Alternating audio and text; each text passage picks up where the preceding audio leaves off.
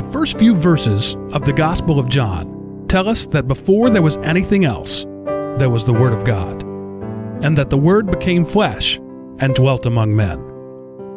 December 25th, Christmas Day, is when people around the world celebrate the coming of the Word as flesh. For unto us a child was born, a Savior, Christ the Lord. For those of you who share our celebration of this history-changing event, all of us here at Elamanopi Productions join our hearts with yours in rejoicing, as we wish each of you a truly Merry Christmas.